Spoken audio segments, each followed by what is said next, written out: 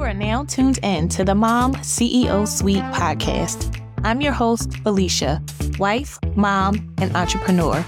In this podcast, I'll be sharing my mompreneur journey along with strategies that will help you build your online business operations in a sustainable way. The goal is to help you build a business that fits into your lifestyle as a mom who values putting family first. We will also hear the experiences and expertise of other moms with service-based businesses. You'll get a peek into our journeys so you'll know that you aren't alone. Motherhood gets hard. Entrepreneurship gets hard. But together, we can do hard things. Welcome to the Suite. Hey friend, welcome to another episode. Thank you for being here.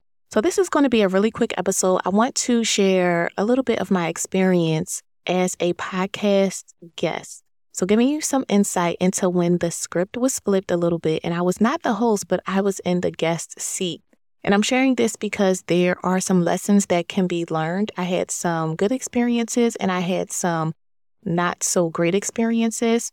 And so for those of you who have podcasts and you bring guests onto your show, I just want to share some of the lessons that can be learned that you can use when you are doing your own scheduling. Now, if you have not listened to the previous episode, go ahead, make sure you listen because in that episode, I talk about why the podcast guest experience matters. And so it's a bit of a prelude to this episode. So listen to that. I'll link it in the show description. And then you can come and listen to my experience, which is going to be really quick. The other thing I mentioned in a previous episode, which I'll also link, is where I shared a bit of my visibility strategy for 2024. And I mentioned in that episode how podcast guesting was going to be a major part of that.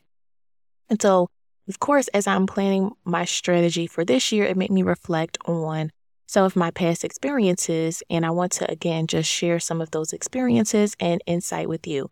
Now, last year, I did not do a whole lot of guesting. I was really getting acclimated to my roles as a new wife, a new mom, being in a new city. So it was a lot going on for me all at one time. So I'm not going to be sharing about a lot of different experiences, but what I am going to share, you will be able to glean from.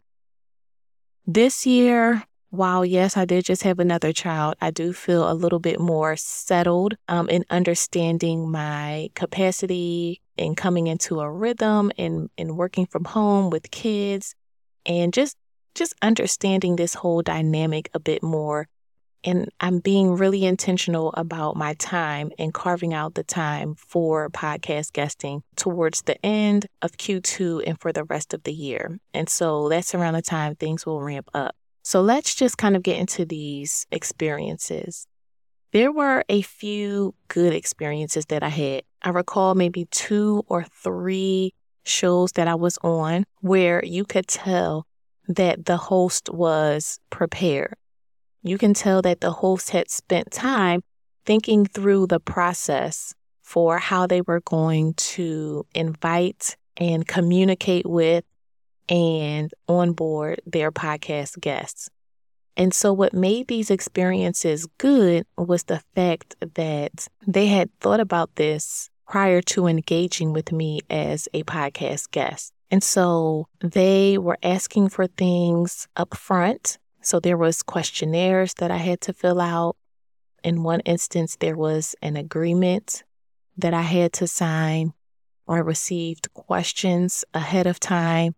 I had a scheduler where I was able to pick a time that worked for me, and they showed up on time for the interview, and we had a great conversation. They kept me informed about when my episode was going to air, and they also gave me assets that I needed to be able to promote the episode. And so it did not feel like any extra work that I had to do. It did not interfere with things that I was already doing in my business. There was no added stress to the process.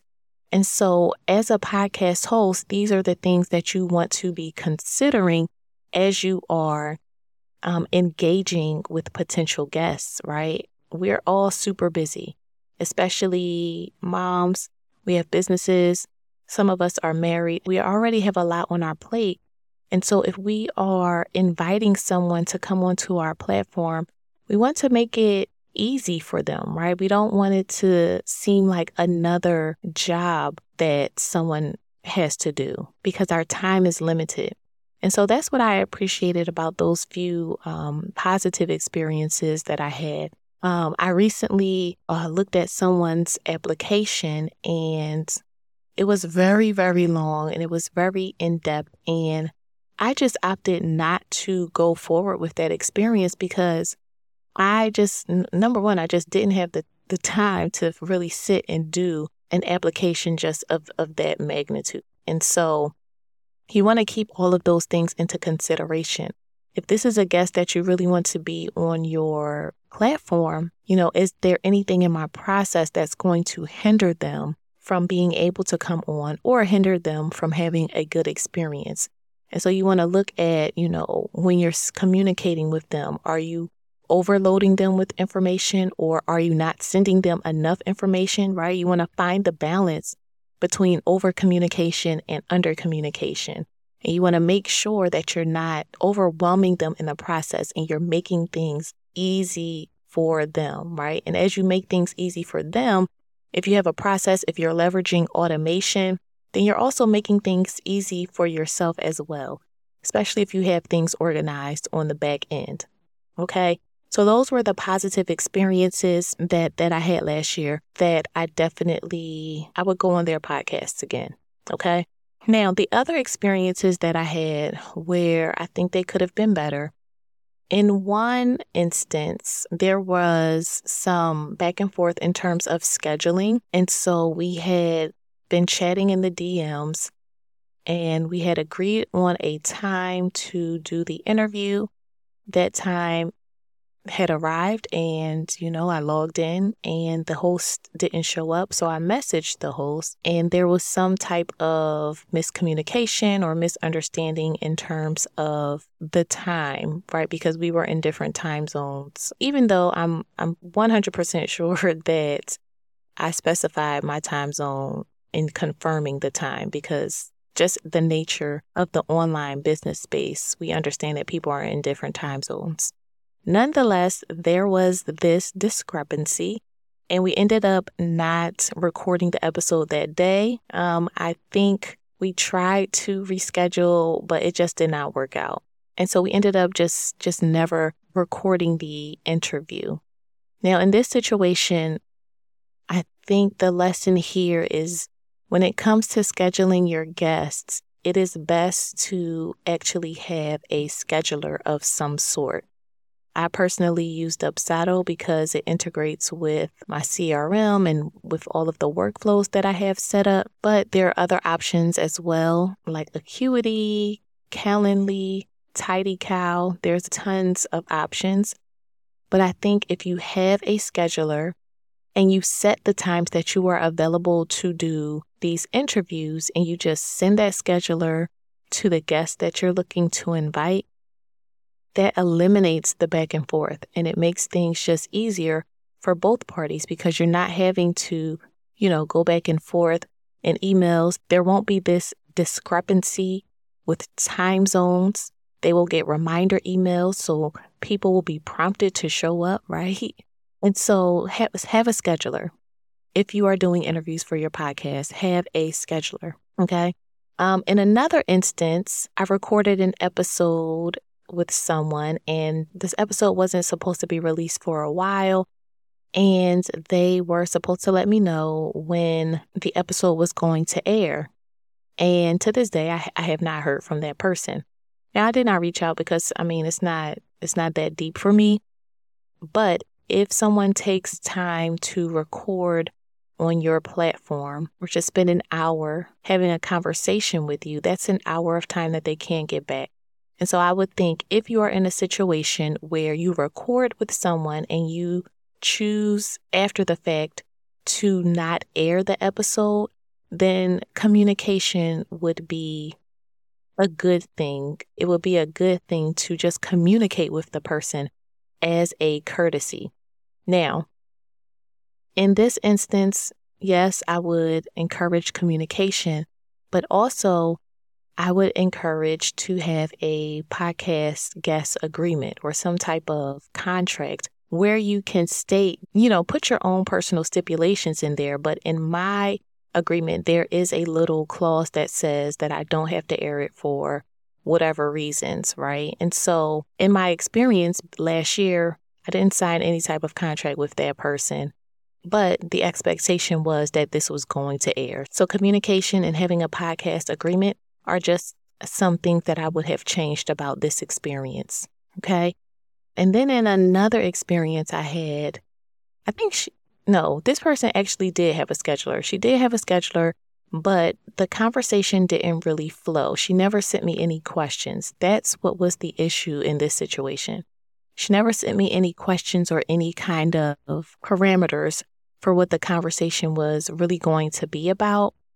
And during our conversation, she ended up asking me a question that I really just didn't have an answer to. And it really wasn't related to anything in terms of business or motherhood, which, I can rattle things off of the top of my head about that. But she asked me a question that I just didn't really have an answer to. I don't even remember what it was about, but I remember wishing that we had had a previous conversation about what our topic of conversation was going to be, or wishing that I had gotten some questions or some talking points prior to the interview. Okay. If you are a podcast host, you may not want to send, specific questions to your guests. I do send specific questions, but I also let them know that these questions are just a guide for the conversation, and we will let the conversation flow. There have been times where I did not ask all of the questions because their answers just led us into a different place and we flowed from there. But I like to, again, as a courtesy, just let the guests know what it is we're going to be talking about. And I ask them, if they were okay with the questions, because I don't want them to feel uncomfortable, or I just don't want them to be surprised by anything that I'm asking. And so before we actually start recording and we're kind of in that backstage area, we have a little chat and I ask them if they're good with the questions and just kind of let them know how the conversation is going to flow. And so again, if I were this podcast host, what I would do differently is send questions or talking points at least, right? And now that I think about it, I never got any further correspondence about whether that podcast episode aired or not. So those are the experiences that I had. Again, we had the positive where things were very seamless, where I got information ahead of time, where I had to fill out questionnaires. They weren't asking me on the back end of the process for, my bio and my picture. They had gotten all those things up front after I was approved as a guest, and after the episode aired, there was good communication in terms of when the episode would air and giving me promo materials. Okay. The other experiences that I had, what I would do differently for those experiences, again, I would have a scheduler. I would show up to the interviews. I would communicate with the guests if for some reason the episode was not going to air, and I would provide questions or talking points to the guests. Now, all of these things that I would do differently, I already do these things in my own podcast guest management. And so if you are interested in seeing what my podcast guest management workflow looks like, go ahead and click the link. I have a masterclass that guides you through the entire process of setting this up in Dubsado, along with some other tools. And if you are listening to this during the promotion period, you'll be able to access that workflow workshop for free. If it's after the promotional period, the link to purchase the workshop is in the show description. Now, having thought about my experiences as a podcast guest, one of the things that I personally would do differently as a guest is to be more intentional about the shows that I am going on and vetting the hosts a little bit more. As a podcast host, I vet my guests very well. And so now on the flip side, as a guest, I am going to be more intentional about vetting the hosts even more, right? I checked them out before, but I didn't really do a deep dive. So this year, when I'm guesting, I'm definitely going to be deep diving into the hosts, really understanding who they are, seeing if our values align, seeing if we have aligned audiences, all those things, right? And so hopefully I will have less negative experiences and more positive experiences this year. So that is all that I wanted to share with you today. I would love to hear about your experience as a podcast guest. What were some of the things that you enjoyed when you were a guest on someone else's podcast? Shoot me a DM over on Instagram. I would love to hear from you, and I'll see you guys in the next episode. Thank you for listening to the Mom CEO Suite podcast. If you enjoyed this episode, can you do us a favor? Leave a review on iTunes and share with other moms in business like you. Help us spread our message and empower others who are at this intersection of motherhood and entrepreneurship.